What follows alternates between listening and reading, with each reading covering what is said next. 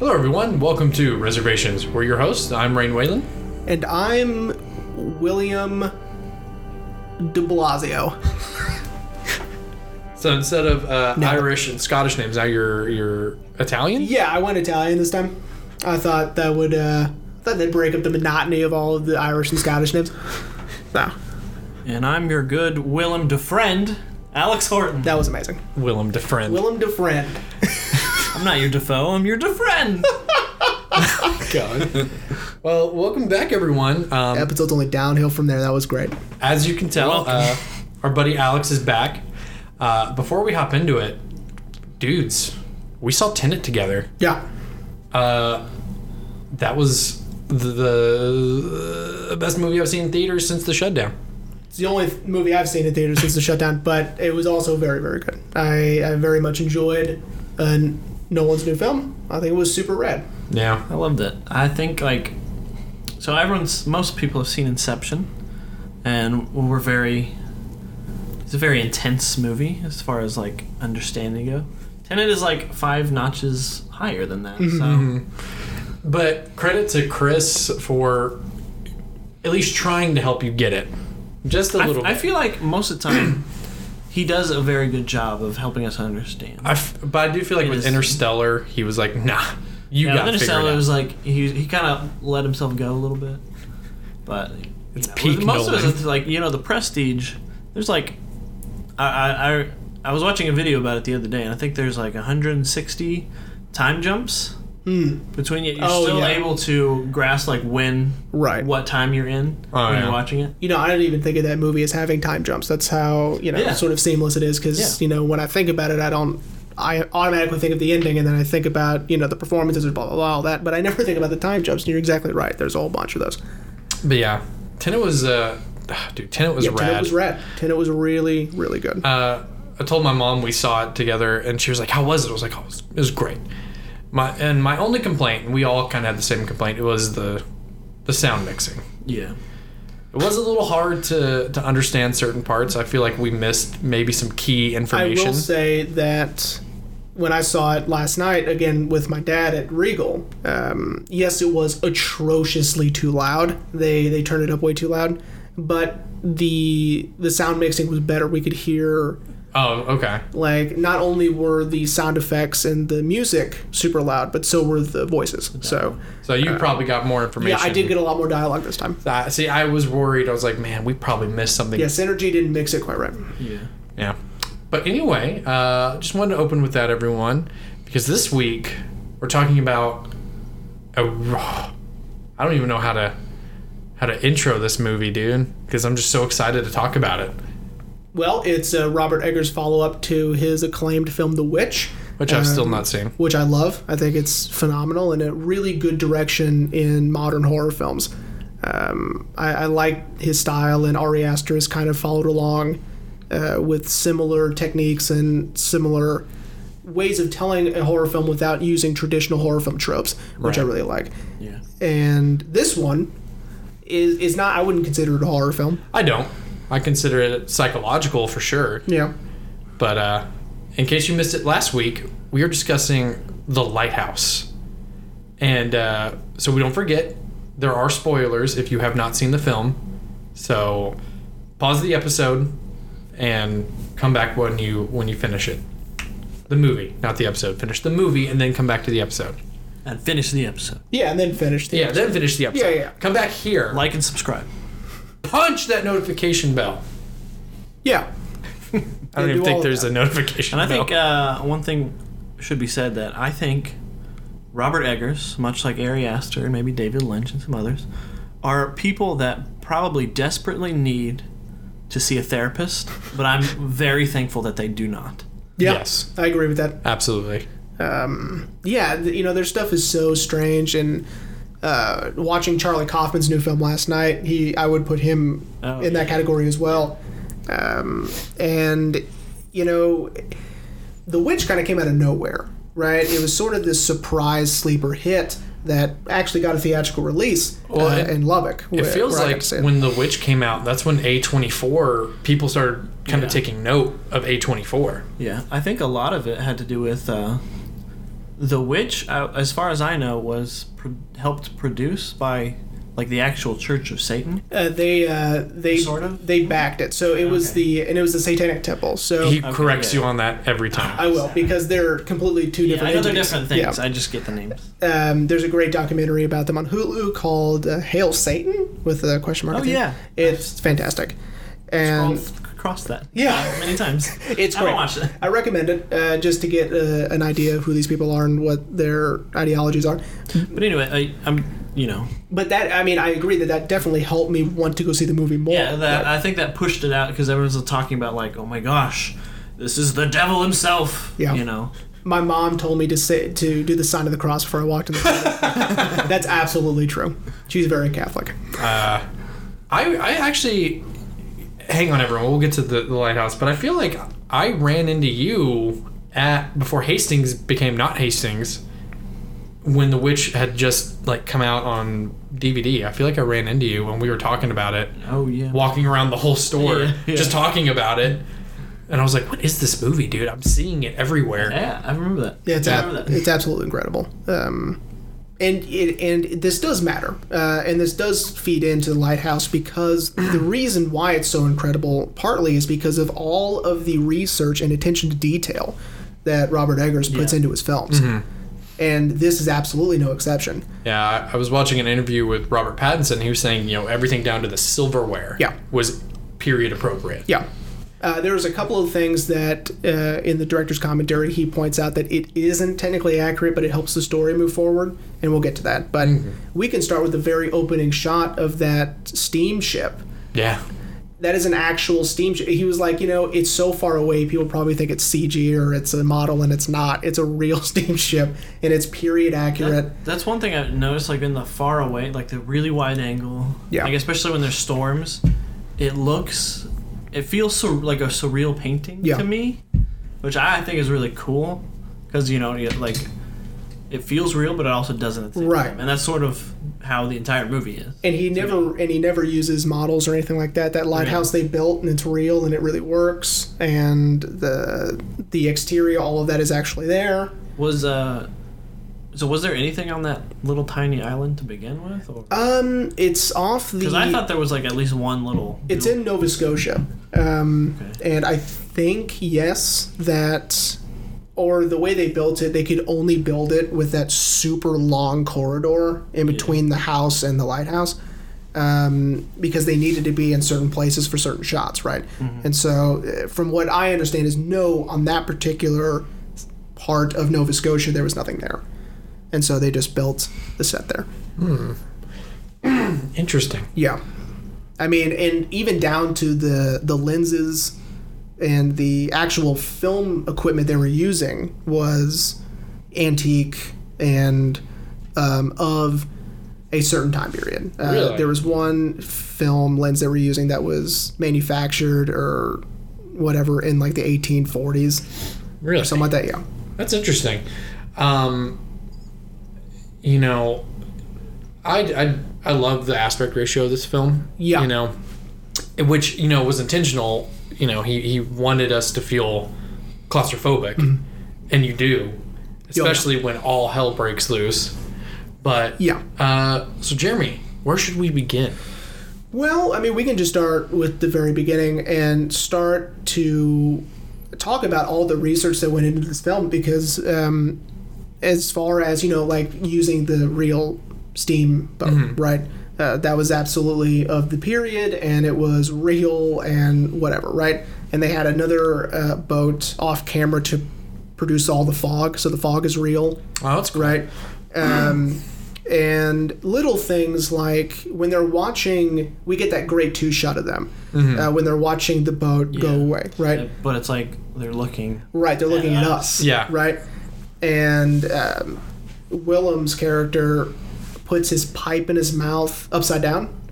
That is period accurate. A lot of people who smoke clay pipes to just have the oral fixation would just pop it in their mouth upside down, even if they weren't smoking it, right? Okay. And so that's period accurate. All of their clothing is period accurate. They all have the acronym for the Lighthouse Association. that would have existed at the time on their buttons, on their clothing, on their hats, on everything. Wow. I know. Or I guess they probably had to custom make the buttons then. Yeah. Because probably doesn't exist now. Yeah, I don't remember if he said if some of the buttons were real or not. But they all have accurate, stamping. How they would look back then. Right. That's very cool. God damn.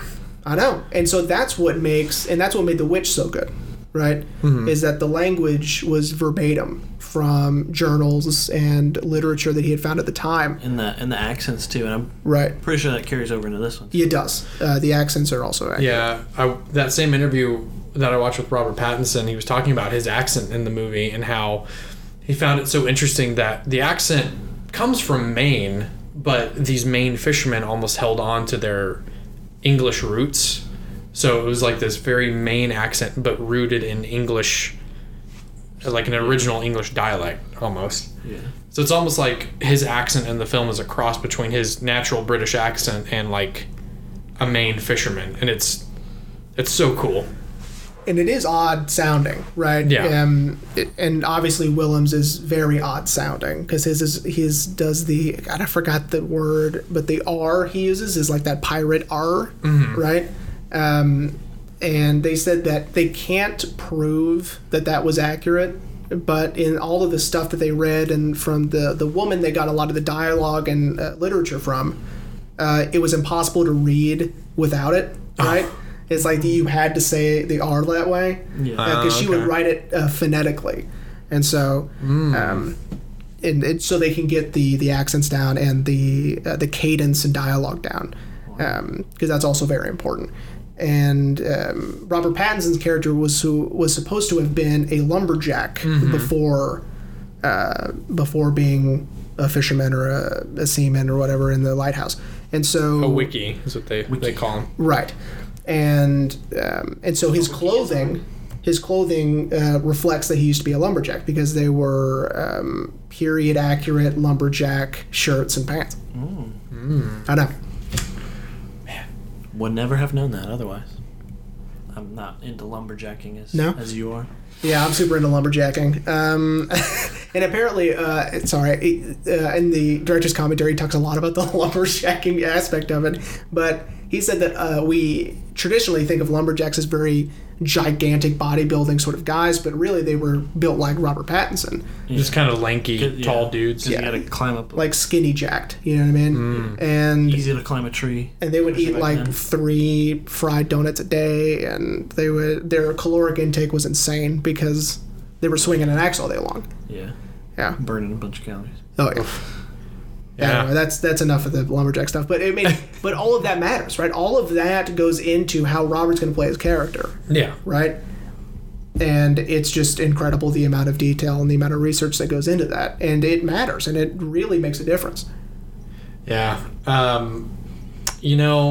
This movie, I was really worried it was going to have a slow build until we got to the... again, I don't consider a horror movie just like you, but... I was worried it was like it's going to be a slow build to the horror. And no, dude, he almost immediately, things are tense, things are uncomfortable, and it's like from the get-go. Yeah, and that's another inaccuracy that he had pointed out was Willem wouldn't have worn his hat at the dinner table. It's bad luck to kill a seabird, and it's also bad luck to wear your hat in the kitchen. Yeah.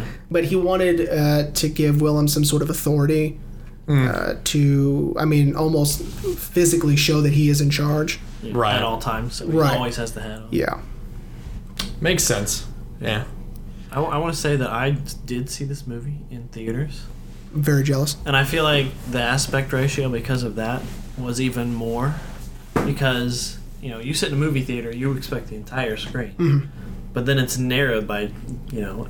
And it's narrowed more than, let's say, you're going to watch Charlie Coffin's new film tonight.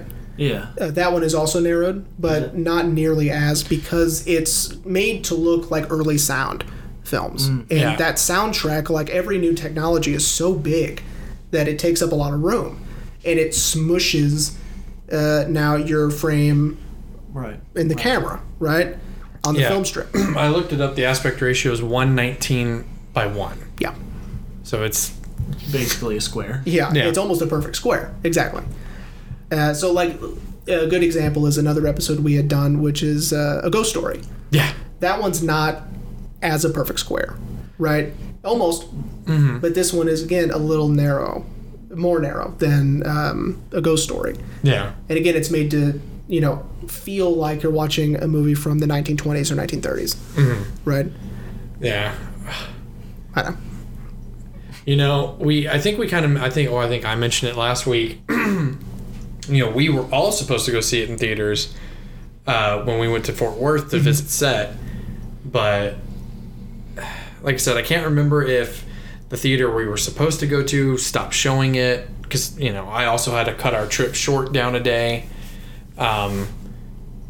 Do you remember, Alex? I think it might have been. Or we might have just said... We'll just wait. I think we might have just said, because, we're cutting it down a day, we don't want to spend, too much watching that rather than going to the film set. Right. And I mean, both would have been very educational, right? Going to the film set and watching this movie. Because, again, this movie is just so different. Yeah. Right? And it's taking traditional horror tropes, but adding sort of the small humor that's in the film and this sort of claustrophobic psychological tension, right? It makes it something completely different entirely. It's not one genre, right? This isn't a genre piece. Yeah. I wouldn't say. And when I saw it, I was working in San Antonio, because there's no local places that showed it here. And I went to eat dinner, and it just happened to be next to a movie theater. So I looked at what was playing, and it was like already 10 p.m. at night. And I was like, it's actually playing. I'm going to go see it. I don't care. I don't care how late it is. Yeah. So I watched it, and there was like 2 other people in the theater, because it was like a Tuesday night. And we all just kind of like walked out and looked at each other like, what did happen? And we just kind of silently walked away. And then I had to go home to my hotel room by myself, alone, and reflect upon the fever dream that I just had. Right. But I loved every minute of it. Of course. It's one of those things where it sticks with you for a while. Mm-hmm. Yeah. Yeah, man. I've been kind of rewatching it sporadically today, at work and like when I came home. And I've been telling everyone at work about it. I'm like, if you haven't seen it, you have to watch it. Like, yeah, it's amazing. It's insane and it's great. And the fact that there's only technically 2 characters. I mean, there is another cast member, but there's a couple, because then we also get not only the mermaid, which we'll get into, but also Willem's previous partner is in there for like, I don't know, a couple shots. There's one and Ephraim's. Oh, right. Oh, yeah. Robert Pattinson's also his old foreman. Yeah. Yeah. Yeah. It's so crazy that just technically 2 actors carried this movie. No one else, and it's so good. And before this movie came out, I would have said, because I would defend Robert Pattinson all the time, because people they think about is Twilight, right? Yeah. And I'm like, guys, you got to see The Rover, you got to see Cosmopolis, you got to see these other films that he's done because they're amazing, and this is no exception. Mm-hmm. Yeah, I really hate that everyone compares him to Twilight and only Twilight, because he has so much better range, more range than what that movie had to offer. Right. And now we get the Batman. Right, and he's going to be our new Bruce Wayne. Well, Batman. Once he gets over COVID. Yeah, I'll be fine. Yeah. And now I really wish we get those 2 back, and Willem Dafoe plays an old Joker. That would be amazing. That would be cool. Probably won't ever happen. That'd be really cool. But yeah, Willem Dafoe is also amazing. He's amazing in everything. Again, another Willem Dafoe movie we're doing, because he was in American Psycho. Yeah. As well. Fantastic. And the amount of physical stuff he had to do in this movie, he's like 62 or something like that. Mm-hmm. Yeah. And Robert Pattinson slammed him into the wall, and that was actually Willem Dafoe, and they were, because a lot of this is done a lot of this stuff is done practically, number one. And Right. we'll get into just how insane that's going to sound once we start breaking down some of the really cool stuff he pulled off. But another thing, he uses a lot of long shots, right? So he stays on these characters for a while, and let these actors make choices during their scenes. And so him just slamming Willem Dafoe in the wall, I mean, that's just... It's not something you can Right, entirely you can't fake it. for. Right, and you can't fake it. Yeah. Right, especially if you're holding on to them, well before that. Yeah. Right. Another thing I was very impressed with in terms of practicality was the seagulls. Yeah. So there's a shot where Robert Pattinson is lying down in his bed in the bunk, and the bird flies to the window and taps at the window and leaves. I was convinced that was CG. It was not. They had 3 seagulls, and they were all trained, and they could do anything. What about the scene where he's walking up with the wheelbarrow, kind of towards the beginning, and we see those seagulls, and they look like they're fake? They're not. The only seagull that was fake Was the one he killed? Yeah. Yeah, Wow. that was it. The rest of them are real. So it's how the wind blows, because he talks about that in the director's commentary. If they are like stagnant in the air and they're not moving anywhere, They look fake. and they're going against the wind, and so they look fake and they look puppeteered, but they're not. Yeah, Wow. That's just what seagulls do. Right. Well, a lot of birds do that. Yeah. And so Birds are spies for the government. Yeah. yeah, Birds they're- aren't real. no such thing as birds.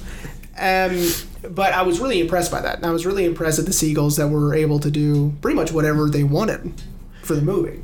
Yeah. So really, the only fake one we get is the one that attacks Robert, and he grabs and just Yeah, beats the shit out of it. that's fake. Wow. And Robert Eggers also said that's the only scene that would have been better in color because, Blood. yeah, he said that on the day it was so intense because that bird was getting redder and redder, and the water tank was getting redder and redder and redder. And on camera, they're doing the what do they call it? Something chromatic. I don't remember. Anyway, it looks black. Right? Yeah. I wonder if there was like a behind the scenes shot of it. Yeah. 'Cause that would have been. That would have been really cool because it See all the apparently colors. it's just strikingly red. Yeah. I think because there's the one seagull that blocks his pathway at that one point that is missing an eye, Yeah, which that is important for later. Yes. And I do believe Orthochromatic. orthochromatic. Thank the you. eye is CGI. Like I don't think. I mean, yeah, the eye might not. Yeah, be the eye. missing. They see. I'm pretty sure I read somewhere that they CGI'd the eye to be missing. Right, But it's seamless, man. Yeah. You would believe that seagull really only has one eye. I know. And of course, it's very important that seagull only has one eye.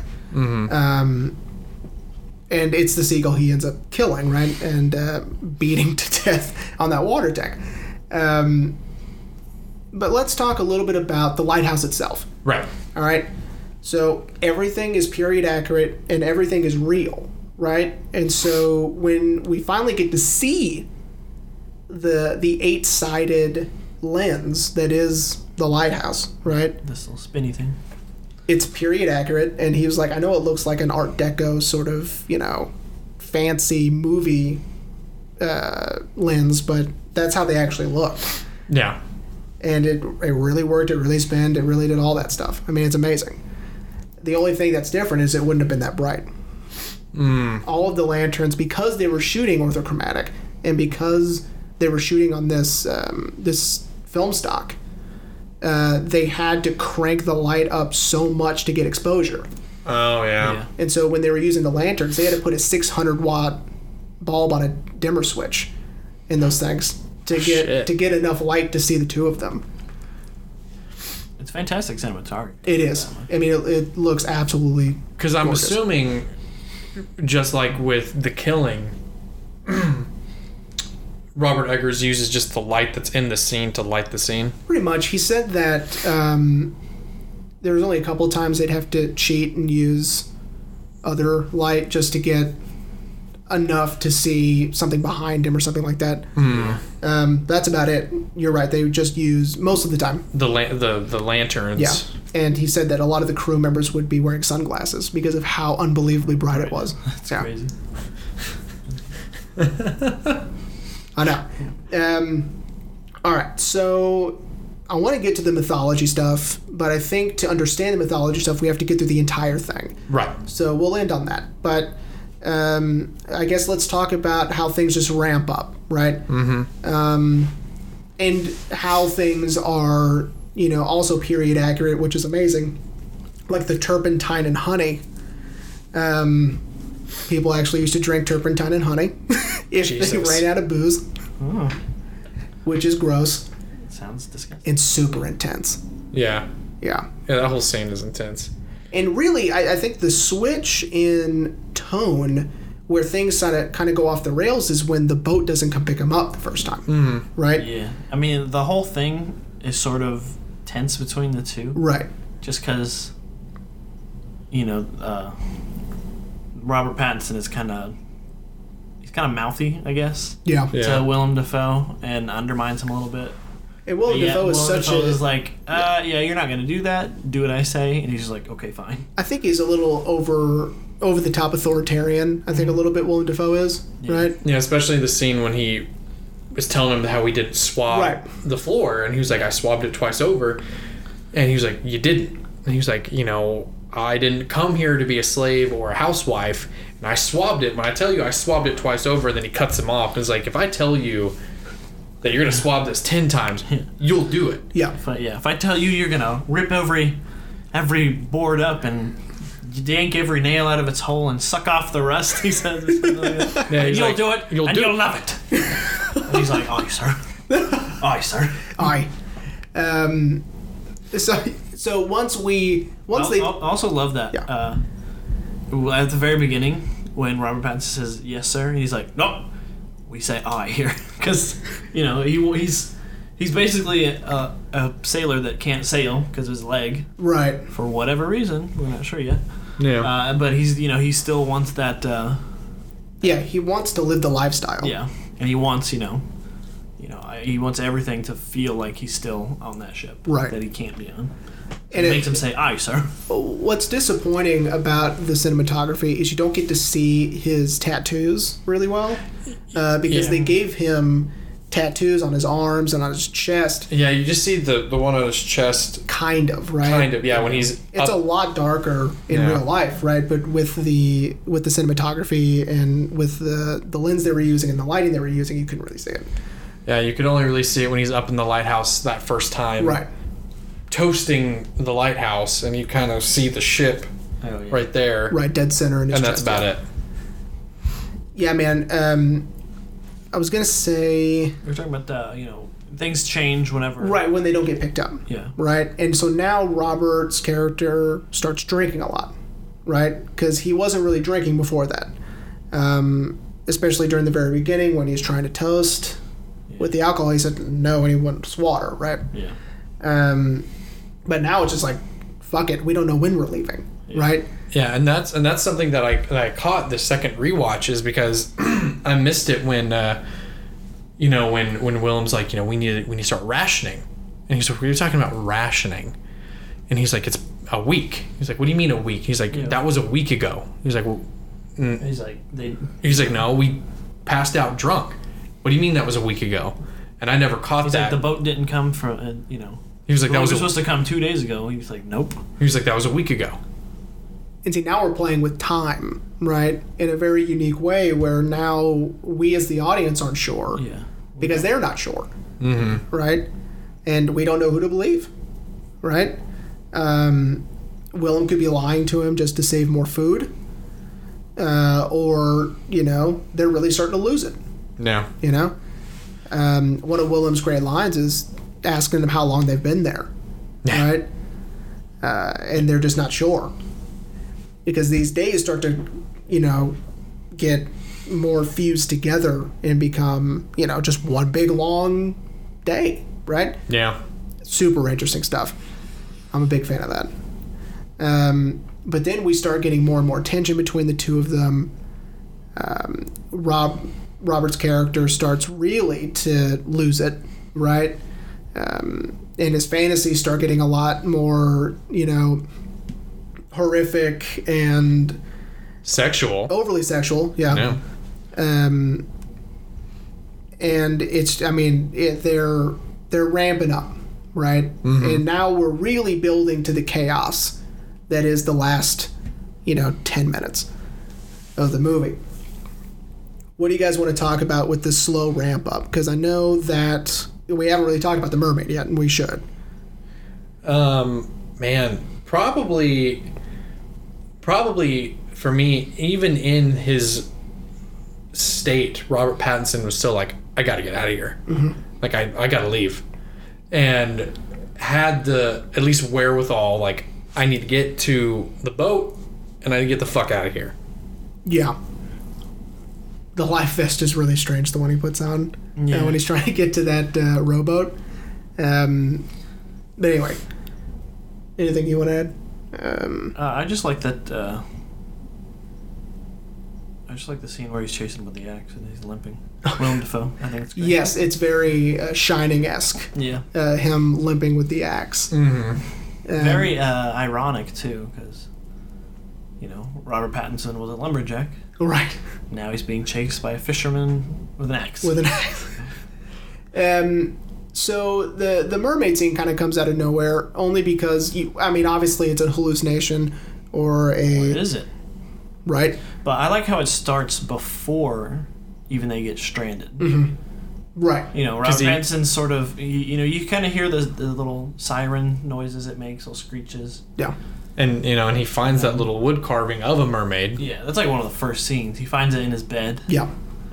And, later on, he sees something out at sea. And he's like, what the hell is that? And then later on, he finds the mermaid, washed up on the sea, and he fondles it a little bit. Mm-hmm. And then it just, screams at him, and he freaks out. And I really love the sound design choice of the foghorn being his scream. Yeah. Right, because we don't hear him scream. We hear the foghorn instead, which I really like. And also, I should say that the vagina used for the mermaid, the gigantic vagina, was a shark's. It's modeled after a shark's vagina. So, isn't that fun? That's all I ever wanted to know about this movie. Yep. Thank you. And that's a wrap. Shark vagina. We're done. All right. Play us out. Yeah. Dude, and that scene was so, like you said, unexpected. I was not expecting to see a full-on sex scene with a mermaid. Mm-hmm. As soon as they showed it, I was like, oh, that's a mermaid vagina right there. Yeah. And then I was like, the first time it was sort of out of frame. Right. Because, later on he goes back and then has sex with her. Right. During the masturbation scene with him in that shed. Mm-hmm. Right. Which is also really interesting on set-wise, because it was so unbelievably cold that him, with his quick, rapid movements, was raising his body temperature, and so there's steam coming off of his back because of how unbelievably cold it was. I haven't noticed that. I'll have to look. And that was the first thing that they shot. Really? Yeah. They just said, we got to get this over with. So let's just do it right now. Yeah. So I was showing you this, Jeremy. So, I physically own the Lighthouse, but when I redeemed the digital copy, it only redeems on a streaming thing called Vudu. And I was kind of scrolling through, just kind of reading some of the stuff that they have, and they have a parental guide on it. And, it talks about all the sex and the violence. But what kills me is they have what parents need to know about this film section. Right. And there's a part in it where they even put, if you'll bear with me, a character has sex with a mermaid with thrusting, a naked male bottom, and naked breasts shown. Ooh. And it's so And a naked mermaid tail. It's so strange that they would, let parents know, hey, this is what happens. Well, but it almost any parental guide in it on IMDb and everything. They put everything. I know. Well, but it feels like it's so... It's a weird thing to read anyway. I know. Well, especially the end of theirs, it says Robert Pattinson and Willem Dafoe co-star. after like, this, so who's the mermaid? Yeah. after this long paragraph about like all the violence and sex and language and drinking and smoking, Robert Pattinson and Willem Dafoe co-star. Yeah, Robert Pattinson, Willem Dafoe. Sorry, I had to point that out because it was so strange. I was reading it. I was like, I'm sure if you just put there's mermaid sex, parents will be like, okay, never mind. Yeah, it's like, oh, I guess not then.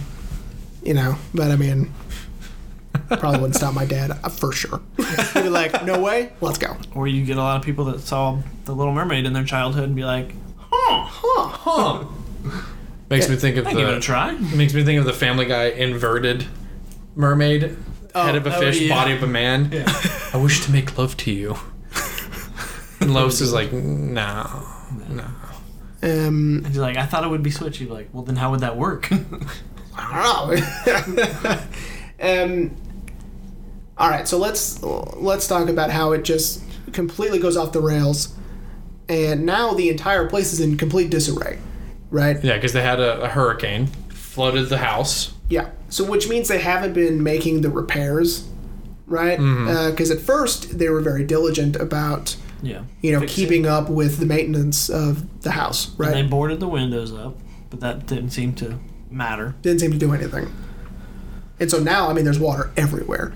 And at one point, I mean, it's up to like their knees, you know? And this is when we get the reveal of Robert finally getting his hands on the logbook and the journal that Willem keeps. And that's a recurring thing of Robert Pattinson's. He sees him writing it, and he doesn't know what he's writing. You know, at some point, he tries to steal the keys. Yeah. And he sneaks out. And the very beginning, where you're not quite sure what's what yet, you see him try to open the desk when they first get in the house. Yeah, he's kind of wandering around the house, and then he goes to it, and he's like, trying to. So this has been a motivation of his for a while, getting his hands on this book. Yeah, so then we get the reveal that even though the whole time Willem Dafoe's been like, we're gonna get you a pay raise, and you're a good worker so far. And then he reads that they need a docket, not pay him for the time he's been there. He's basically, it's like a bunch of lies. Yeah. Like, you know, he doesn't work, he doesn't do anything. Even though we've seen, you know, he's fixing the roof, he fixed the cistern. He pretty much does everything. Willem does nothing. Just cooks and goes up to the lighthouse. So, yeah. And I feel like that's when just all hell breaks loose. Yeah. This is when we get their fight scene and the the Willem as a dog scene, which is Oh yeah, I remember. Which is really interesting, and it, you know, again, it's very surreal, and it doesn't really make a whole lot of sense, right? Because Willem hasn't really shown that he would, you know, ever submit in any sort of way. Yeah. Right? And so it's really weird that we get him submitting to Robert's character so quickly, really, if I'm being honest. And in such a strange, specific way, right? Yeah, making him like woof. Yeah. He's like, woof! And again, nothing is faked. When he's burying Willem, that's real dirt that he's shoveling in his face, and he's like intense. Yeah, and he's eating it, right? Like it's all in his mouth, and he's chewing it, while giving this crazy monologue, which kind of bookends the monologue that he gives before, where he doesn't blink for 2 minutes. This kind of faux Shakespearean monologue. One of the best monologues, and it's all because he thinks he doesn't like the way he cooks. Yeah. It's like 3 minutes of him cursing him, like hoping he drowns at sea just because he doesn't like his lobster, which I think is amazing. Yeah, which kind of, I was telling everyone, which adds to the comedy, because then all Robert says is, all right, have it your way. Yeah. I like your cooking. Okay. Which, you know, in that situation, I'd probably say the same thing, because I have no idea how to react to that. Right. What is the response to this speech that he just gives, this curse that he puts on him? It's amazing, right? Yeah.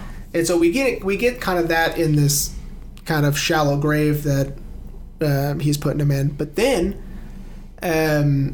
he realizes that, now's my chance to just bail. Right. But it turns out Willem's still alive. Comes at him with an axe. That's where we get the axe stuff. Now this is a really cool thing that they did. Was after Willem hits him in the shoulder with the axe, Robert knocks him down, right? And this is all one shot. Knocks him down. That was Willem's stunt double. He rolls out of the way. There's a magnet on the floor. He throws the axe down. They spray the blood and fake gore at him, right? And then Willem rolls back, or rolls into frame with his head up against the axe, so it can all be one shot, right? Damn. Yeah. That's impressive. Yeah. It's extremely impressive. So when we try to do that with you rolling out of the bed to where, I mean, they obviously maybe had a better choreographer than, and they probably practice it probably practice a lot more than we practiced it for 5 minutes, and we're like, okay, I think we got it, let's do it. I'm pretty sure we can do it. And it took us 5-6 takes to get it right. Should we reference to what we're talking? Oh, I'm sorry. We made a short film about a month or so ago, based on a Stephen King short story, and a lot of what we referenced for the aesthetic, for the aspect ratio, for the cinematography was The Lighthouse. Mm-hmm. I think that was one of the first. We'll get back to the movie, everyone. I think it was one of the first things that we all kind of agreed on when we started filming. We're like, I think so. We're like, should we do this like The Lighthouse? Yeah, we're like, because you said you wanted it black on white, and I was I've watched The Lighthouse recently again. I really like that narrow space, and I feel like that's a perfect thing for someone that's paranoid, as they feel trapped in and enclosed, and everything's crashing down on them. We decided to go with that. I was rewatching it again, and Jeremy was like, "Again? I love it, dude. It's one of our best ones." But yeah, I was rewatching. I was like, "Man, we did such a good job to make Jeremy look claustrophobic." To make us feel claustrophobic in his headspace. Yeah. So the thing he's referencing is there's a scene where I'm laying in a bed and you see my feet and Rain is shooting it and he comes across and I'm laying in his bed and we see Jeremy freaking out and then we come back and I'm gone. And I had to lay there, roll out, fix the bedding in the time that he went up and then came back down, so it looked like nobody was there, and it's very difficult. Yeah, it's not as seamless as they make it look in this film. Yeah.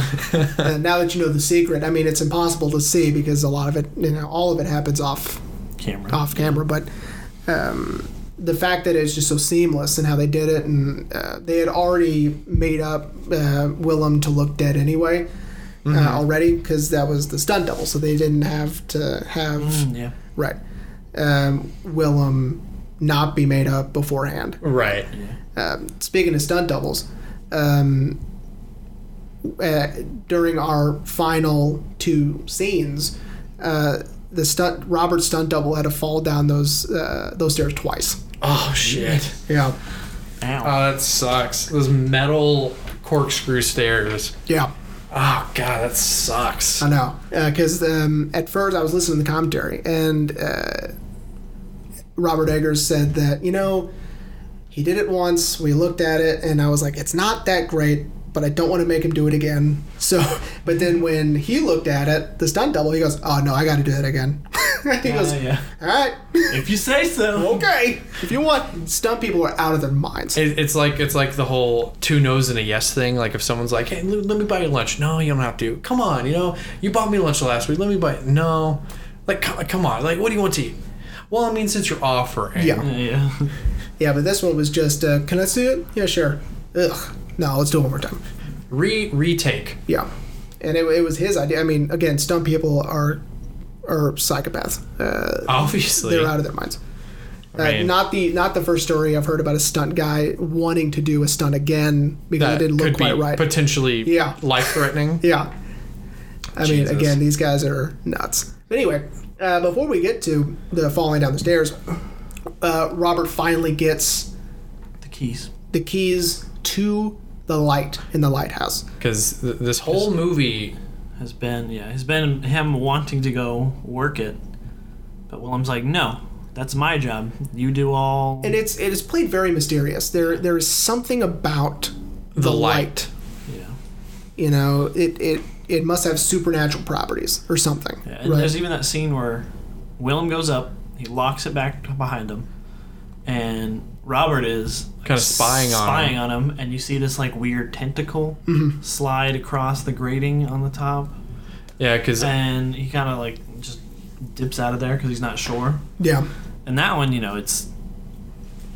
not really sure if that is actually happening or an hallucination or something. They're going crazy. Yeah, because when the first time I saw that scene, I thought Willem was up there masturbating because we see things kind of falling through the grate, and even Robert's like whoa, and then you hear more, as the subtitles say, squelching sounds, and then you see that tentacle, and you're like, what the fuck? Yeah,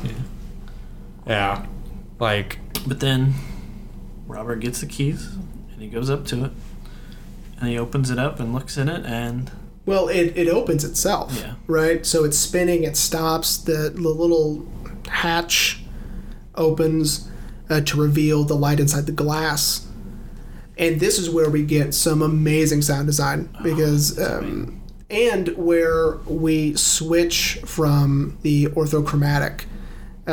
So the orthochromatic, the way it works is it shows every blemish, every hue on your face, right? So if, let's say, your cheeks are a little red, it'll show up really dark, right? And so with Robert having blood on his face, what they did was they switched the orthochromatic filter off because they don't make orthochromatic 35 millimeter film stock anymore. You can only buy it in still photography.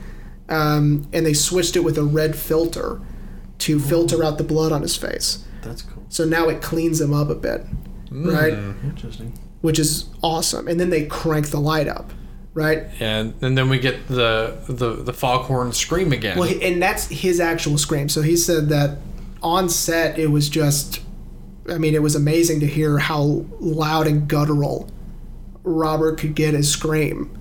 And then what they did with the sound design to make it sort of muffled and almost far away. Amazing. And then he falls down the stairs. Yeah, then he falls down the stairs. And then we get this very strange final shot. Very, very ambiguous final shot, in my opinion. And we'll talk all about that here in a second. But he's being picked apart by seagulls outside. Yeah, he's missing an eye. Yep. His stomach is filleted open and being eaten alive by seagulls. That's the movie, right? Okay. The ending. What did you guys think? What are your theories? I know we've talked about this theory before, and I tend to agree with it. Is he never made it to the lighthouse? That their ship crashed, and this is reality. And the whole thing has been in his head of what if they had made it to the lighthouse. He washed ashore, broken and torn apart by rocks or whatever. Seagulls are eating him, and he's trying to sort of, his mind is kind of piecing together. It's almost like shock almost. It's like a Jacob's Ladder scenario. Yeah. I tend to feel that. Yeah, I've read that one as well. Like you said, we've talked about it before. That one I really agree with it because for me it's the only one that makes sense, in my opinion. Okay. But that's why there's two other people here. So what do y'all think? Okay. Well, this plays in with the mythology. Right. So, all right. To get to this, sorry, it's going to take a minute. Sorry, Alex. you're fine. All right, so I really liked the way this all planned out, and the way that they explained the mythology. So Willem's character plays Protus. That is he's somewhat of an old sea god from Greek mythology. Right. Pattinson plays Prometheus, this trickster god. And I thought Prometheus... Was he a trickster god? Because I thought he stole fire for the humans and Zeus cursed him to be chained to a... We're getting there. Oh, okay. Sorry. You're jumping the gun. Jesus I'm Christ. sorry! Jesus Christ. All right. Robert... Sorry. Prometheus defies the gods and steals the fire from Zeus, right? Right. That's in here. Now, when... at the very end, when Robert is getting picked apart by seagulls, right? This is after he had gotten up to the lighthouse and got to open the glass and see the light, right? Stealing it from Willem, right? Okay, yeah. This goes into being chained to a rock and having his liver eaten every single day, right? Which is Prometheus's fate, Right. right? So after stealing the fire, he was punished by being chained to a rock every single day. His liver would be eaten. It would grow back overnight, and this would happen every day, forever, right? And so that plays into the mythology. Thanks a lot, Ryan. I'm sorry. Jesus Christ. Which I kind of liked. So it doesn't really make sense, not necessarily linear storytelling-wise, him just being out there, right? Mm-hmm. But of course, that's an editing issue, and it's not an issue at all. It's just, it's the way that our brains work and how the editing sort of defies our way of thinking. We don't know how much time has passed between him falling down the stairs and him lying there. Yeah. Right? So, who knows? Right? I kind of like to think of it as he is sort of getting his comeuppance, right? He's sort of getting punished for his acts in the lighthouse, right? Right. And this is just happening after he fell down the stairs. And his before he got to the lighthouse too. Right. Makes sense. Yeah. So that would be mine. I would say that I do like that he never made it. That's a cool idea. But I also don't mind thinking that all of it did happen and this is just... His fate afterwards. Right. Okay. Yeah. So, Alex? Let's say it at the same time. I like to think it's, it's more along the lines of Jeremy, that maybe, perhaps, Willem Dafoe's character is not entirely human, and the lighthouse obviously isn't some regular lighthouse, so he's able to, be around it. However, it's kind of like Medusa or whatever. Mm-hmm. He goes and looks at it and he dies, in a sense. Like, he is not of a supernatural world, therefore... he can't handle it. He can't handle it. Gotcha. Yeah. I like that. It's funny you say that, Jeremy, because it very early on I did feel like we started to cross the realm of supernatural very early in the film. Mm-hmm. How the seagulls reacted to Robert Pattinson, Well, especially the one-eyed seagull, because the one-eyed seagull is meant to represent Willem's old partner, who is also missing an eye. So it's almost like that seagull embodies the soul. Yeah, because he does mention that seagulls, you can't use bad luck to kill them because they're supposed to hold the souls of dead sailors. Mm-hmm. And then later on, you see that one seagull missing an eye. Later on, Robert pulls up that the head. Yeah, he pulls up the head inside the little lobster catch, and it's missing an eye. And earlier on, he's like, "Hey, Willem, what happened to your other guy?" And he's like, "Oh, he went crazy and he killed himself, basically." Yeah. And you're like, "Well, did he kill himself? Right. What do we believe? Right. Did he get a little too close to the lighthouse and right? Did he try what Robert succeeded in? Yeah. Which is getting to the light, right? And this poor guy failed, and Willem may have just tossed his body out. Right. Get out of here. Exactly. Which I think is mirrors Robert Pattinson's whole thing of why he's there in the first place. Which is, he killed. I don't remember. Does it mention why he?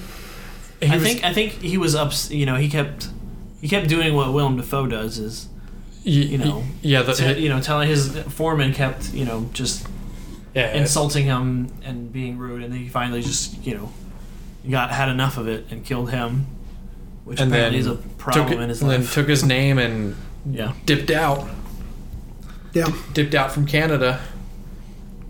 Yeah, I mean, who knows? Yeah. That's the fun of this movie is that we get to speculate, right? And then later on, he's drunk. It's during the. I noticed that last night. He's drunk and he's mentioning Winslow.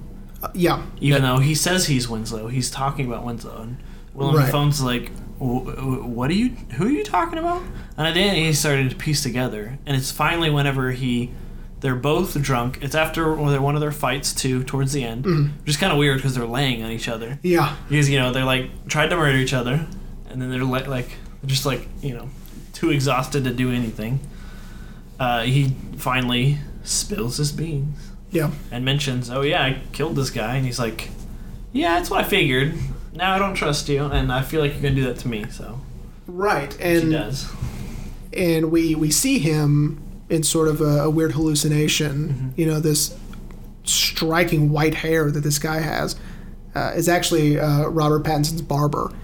Yeah, what a weird. Yeah, because they were getting Willem's beard dyed for when he becomes that sea monster that right. And they saw the barber, and Robert Eggers said, he looks just like my references for who Winslow's supposed to be.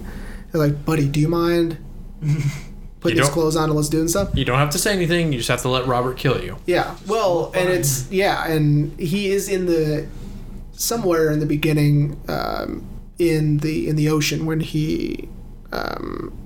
when Robert walks off the pier into the water, and there's all those logs and I figured that's what that was. Yeah. And so we get him in two scenes, and so the reason why I neglected telling you their characters' names and instead I'm going by actors because they change, right? Winslow becomes Thomas later or whatever, and he isn't Winslow, it's this other guy. And so the fact that their characters change is also very strange, and we don't know what to believe and all that stuff. But then Willem Dafoe is also a Thomas. Right. The same name. Yeah. Which, I've read that the double Thomas in a lighthouse going crazy is an actual real thing that happened. Yes. Like it's an actual account of two people that went mad and killed each other. Yes. There's also a story of, I don't know if it was just two of them, but it was at least two in this lighthouse, and people showed up to relieve them to switch, right? And there was dinner on the table. There was, a fire that was going out, and they weren't there, and they have no idea where they went, and they were never found. So. Lighthouses are very strange, and it's a very strange job to have, is sticking two people in this very, very tight space for long periods of time. I know. That is really strange. I love strange disappearances. I read about them all the time. Welcome back to the true crime strange disappearances podcast. Oh my god, I would love that. Can we? All right, guys, fuck this movie shit. Let's talk about well, we're just going to do weird disappearances from now on. I know a good one about takes place in San Angelo. Oh, yeah? Not far from here. I'll tell you about it later. Okay, cool. I can't wait for that. All that to be said is that this movie is phenomenal because it's up for interpretation, right? And it's so unique in the way it's filmed, and it's almost amazing that someone said, yeah, we'll pay for you to make that. Well, Yeah. it goes back to our Ghost Story episode. A24 trust their directors. You know, as we were kind of talking about it off mic, you know, I'm really excited for his next movie, The Northman. Yeah. And I was telling you, I'm a little disappointed that it's not being produced by A24. It's being produced by Focus. Which, I mean, Focus still... Yeah, Focus also gives They trust their directors. Yeah, because, I mean, we're talking, you know, like Nocturnal Animals was Focus. Yeah. It's fucking awesome. And that movie's amazing, right? And they just give Tom Ford, who's only done one movie in his life, the option to do whatever he wants.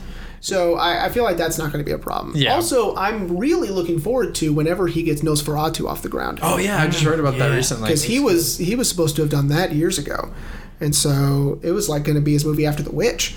And so once he gets Nosferatu off the ground, it's going to be amazing. But anyway, you know, it just... A24, man, they...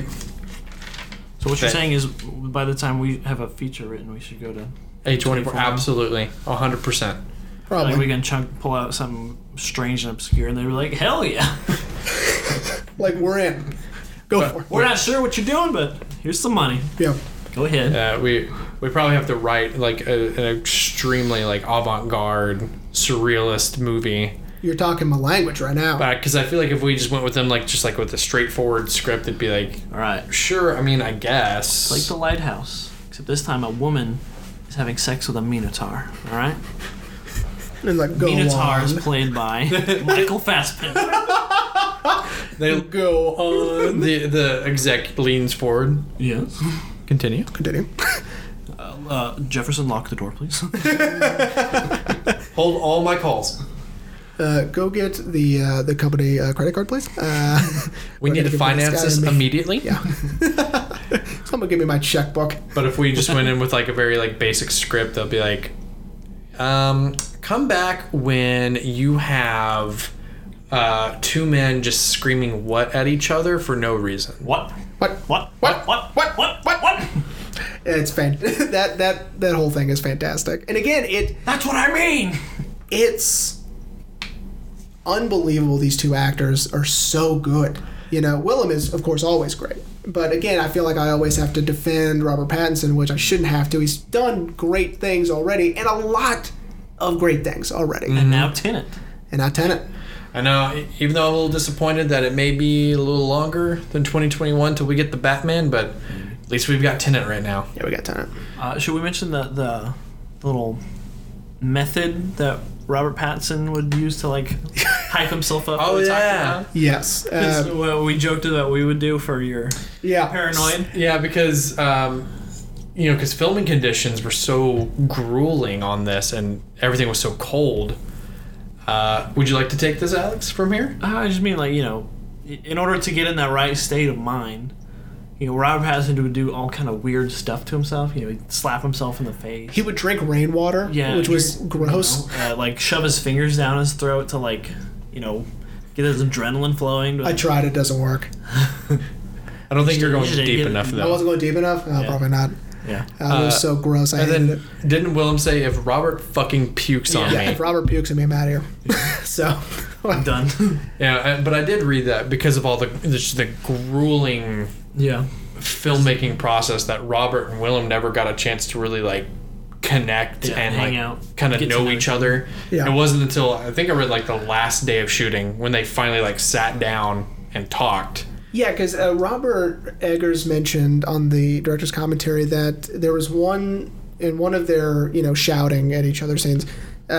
Pattinson yanks a drawer out and threw it at Willem's knee, right? And he goes, that was some interesting tension on set. And I was like, really? But they're actors. Don't they know that they don't mean it? But now knowing that they didn't really talk to one another beforehand, they don't really know each other. You don't know, So you know if that's something at you or Right. something your character's done. Yeah, so Willem's probably like, should I come back twice as hard? Yeah, it's Like, is he mad at me or? Did I say something? yeah. So I also read that, you know, how they treated the crew, or like the two actors dealt with the crew was very interesting. Like on set, you know, Robert would eat by himself, like during meals, and Willem Dafoe would like, you know, hang out with them, hang out with the crew, socialize. that, you know, when they weren't filming, when they went back for the day and they were done, Willem would kind of had this cabin to himself. Rather, Robert Pattinson stayed in the hotel with the rest of them and like went out and did some stuff, hung out with them. So there were sort of opposites in that way. Yeah. To where Willem needs sort of solitude to reflect and prepare for the next day. Yeah. Where Robert doesn't. Robert's got to go get lit, dog. Yeah. And that's also another thing that I read that you know, Willem, who's trained classically, he likes to rehearse. Robert Pattinson doesn't like to rehearse because he wants, you know, he doesn't want to use up all of his emotional range. Oh, right. And he kind of wants the spontaneity because he doesn't want to like get worn down. Right. And not have something, you know, to pull out of like, oh, here's this. Yeah, and in the commentary, he kept mentioning Robert's choices. You know, so like he would come back in the house and he's drenched, right? And he would just shake his head back and forth to get the water out. Yeah. And he's wearing, you know, his you know, oils or whatever. Whatever. And he goes, yeah, that was an interesting choice. I don't know why he did that. You know, just frantically shaking his head to get the water out of his ears. It kind of makes me think of the scene where he's got the wheelbarrow and he's going to the other cabin. And he starts like a dog licking up the rainwater that's blowing into his face. Yeah, he said that was an interesting choice too. He's like, I have no idea why he did that. But there was also a scene where he was sort of animated, trying to get the wheelbarrow to the right, and he said that was the tamest take because he was doing like some real Buster Keaton shit, like doing the splits and like really hamming it up with the physical comedy. And so he chose the one that was a little pulled back. There's a scene that I really love in the movie, and it's probably one of the grosser scenes.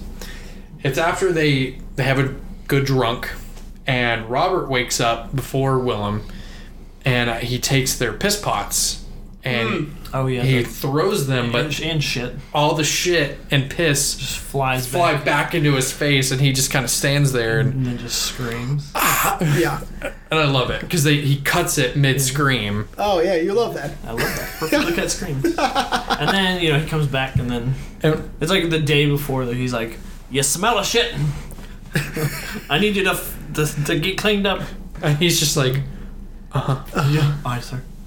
So do you want to mention the scene where I think it's right after he's masturbating, Robert Pattinson, and he goes outside and I don't remember, Willem Dafoe follows him and he's naked. Oh, his eyes. Yeah. So it's a great homage to this painting. Do you remember the name of the painting? God damn it. That's all right. We just looked it up. So that's why we looked it up. I know. That's all right. We'll figure it out here in just a second. That's why we need interns. And it's unbelievable. Willem is naked and he is staring and almost about to attack Robert Pattinson. It's called Hypnos by Sasha Schneider. And the light is coming from Willem's eyes onto Robert Pattinson's face, and it's amazing. It's so well done, and it's such a unique interlude in the story. Yeah.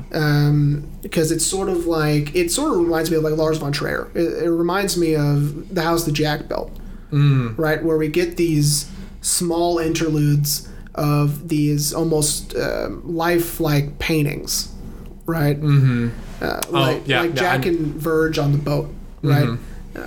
Which is almost meant to look exactly like the painting, right? This is a little different to where they change some things up or whatever, but and then that scene is sort of another clue for me as to that Willem Dafoe's character is something supernatural himself. Yeah, because he has the light inside of him, right, from the lighthouse. He's seeing Robert Pattinson. And in that scene, it's sort of like, because Willem Dafoe's completely naked. He has nothing to hide. Robert Pattinson is clothed. He's hiding the fact that he murdered his foreman. Yeah, he sees, with his light, he sees that himself, and he knows. Well, that's sort of how I... No, that's really, really good. I really like that interpretation. I'll agree. I really like that interpretation a lot, and I never really thought about it that way, which is why I'm glad there's three of us talking about this. We should do a podcast or something. We should. What a fantastic idea. So, Jeremy, Yeah. are you ready to wrap up? Yeah.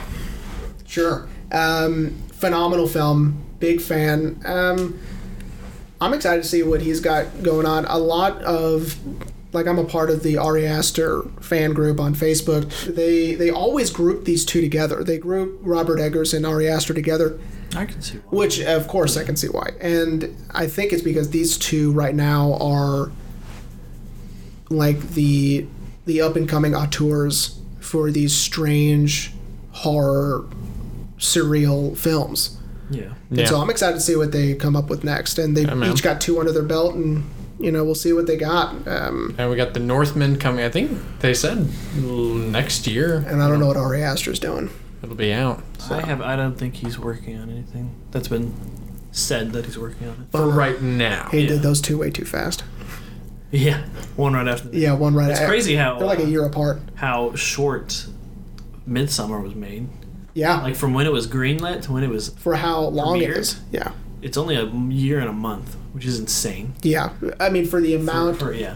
Listen, in filmmaking terms. Future episode, by the way, but in terms of the scope of the film, the way it looks, and all of the stuff that had to go into it, I mean, that's not enough time. But he pulled it off. Yeah. So Jeremy, what are we doing next week? All right. So I've thought a lot about this. Okay. So I just, like I said, watched Charlie Kaufman's new film last night. I'm Thinking of Ending Things on Netflix. It's probably the best film I've seen all year. And probably will be the best film I'll see all year. I'll go ahead and throw that out there. So I want to do a Charlie Kaufman. Okay. I don't want to do that one. Too fresh, too new, right? Let this sink in a little bit longer. I'll probably watch it again tonight. So I want to do one that I've only seen maybe once, and that I loved, and that I don't think a lot of people talk about, and they really should. It's called Anomalisa. Oh, I think I've heard of that. And we're going to watch Anomalisa, and we're going to talk about it next week. It is stop motion, human drama, and it's surreal. It's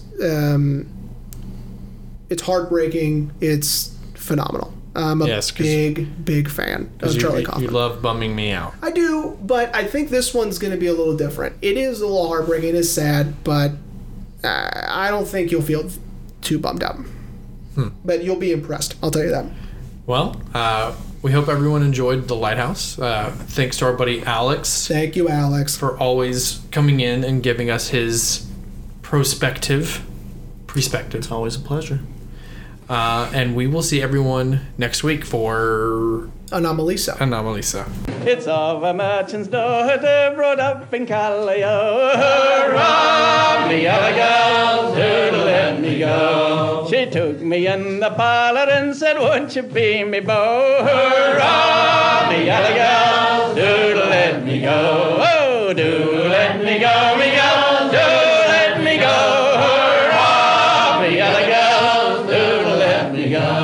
All around the sofa, lads and wasn't it to go? Hurrah, me other girls, who'd let me go? And about the hour of 12 o'clock, her old man, he come home. Hurrah, me other girls, who'd let me go? Oh, do let me go, me girls, do let me go. Hurrah, me other girls, do let me go. As I was out a-walking down by the riverside, hurrah, me other girls, do let me go. It was there I seen this pretty gal a-swimming in the tide, hurrah, me other girls, do let me go. Oh, do let me go, me girls, do let me go. Hurrah, me other girls, do let me go. As I was out a-walking all in the bright moonlight, hurrah, me other girls, do let me go. It was there I seen the gal a-swimming and her eyes they shone so bright, hurrah, me other girls, do let me go. Oh, do let me go, me girls, do let me go. Hurrah, me other girls, do let me go. I wish I was in Madame Gushy's down in Callio. Hurrah, me yellow gals, do let me go. Where the gals hold on your bobstay and they never let it go. Hurrah, me yellow gals, do let me go. Oh, do let me go, me gals, do let me go. Hurrah, me yellow gals, do let me go. We'll cast a line round out of Gushy's and take the house in tow. Hurrah, me yellow gals, do let me go. We'll tow it back to Liverpool all the way from Callio. Hurrah!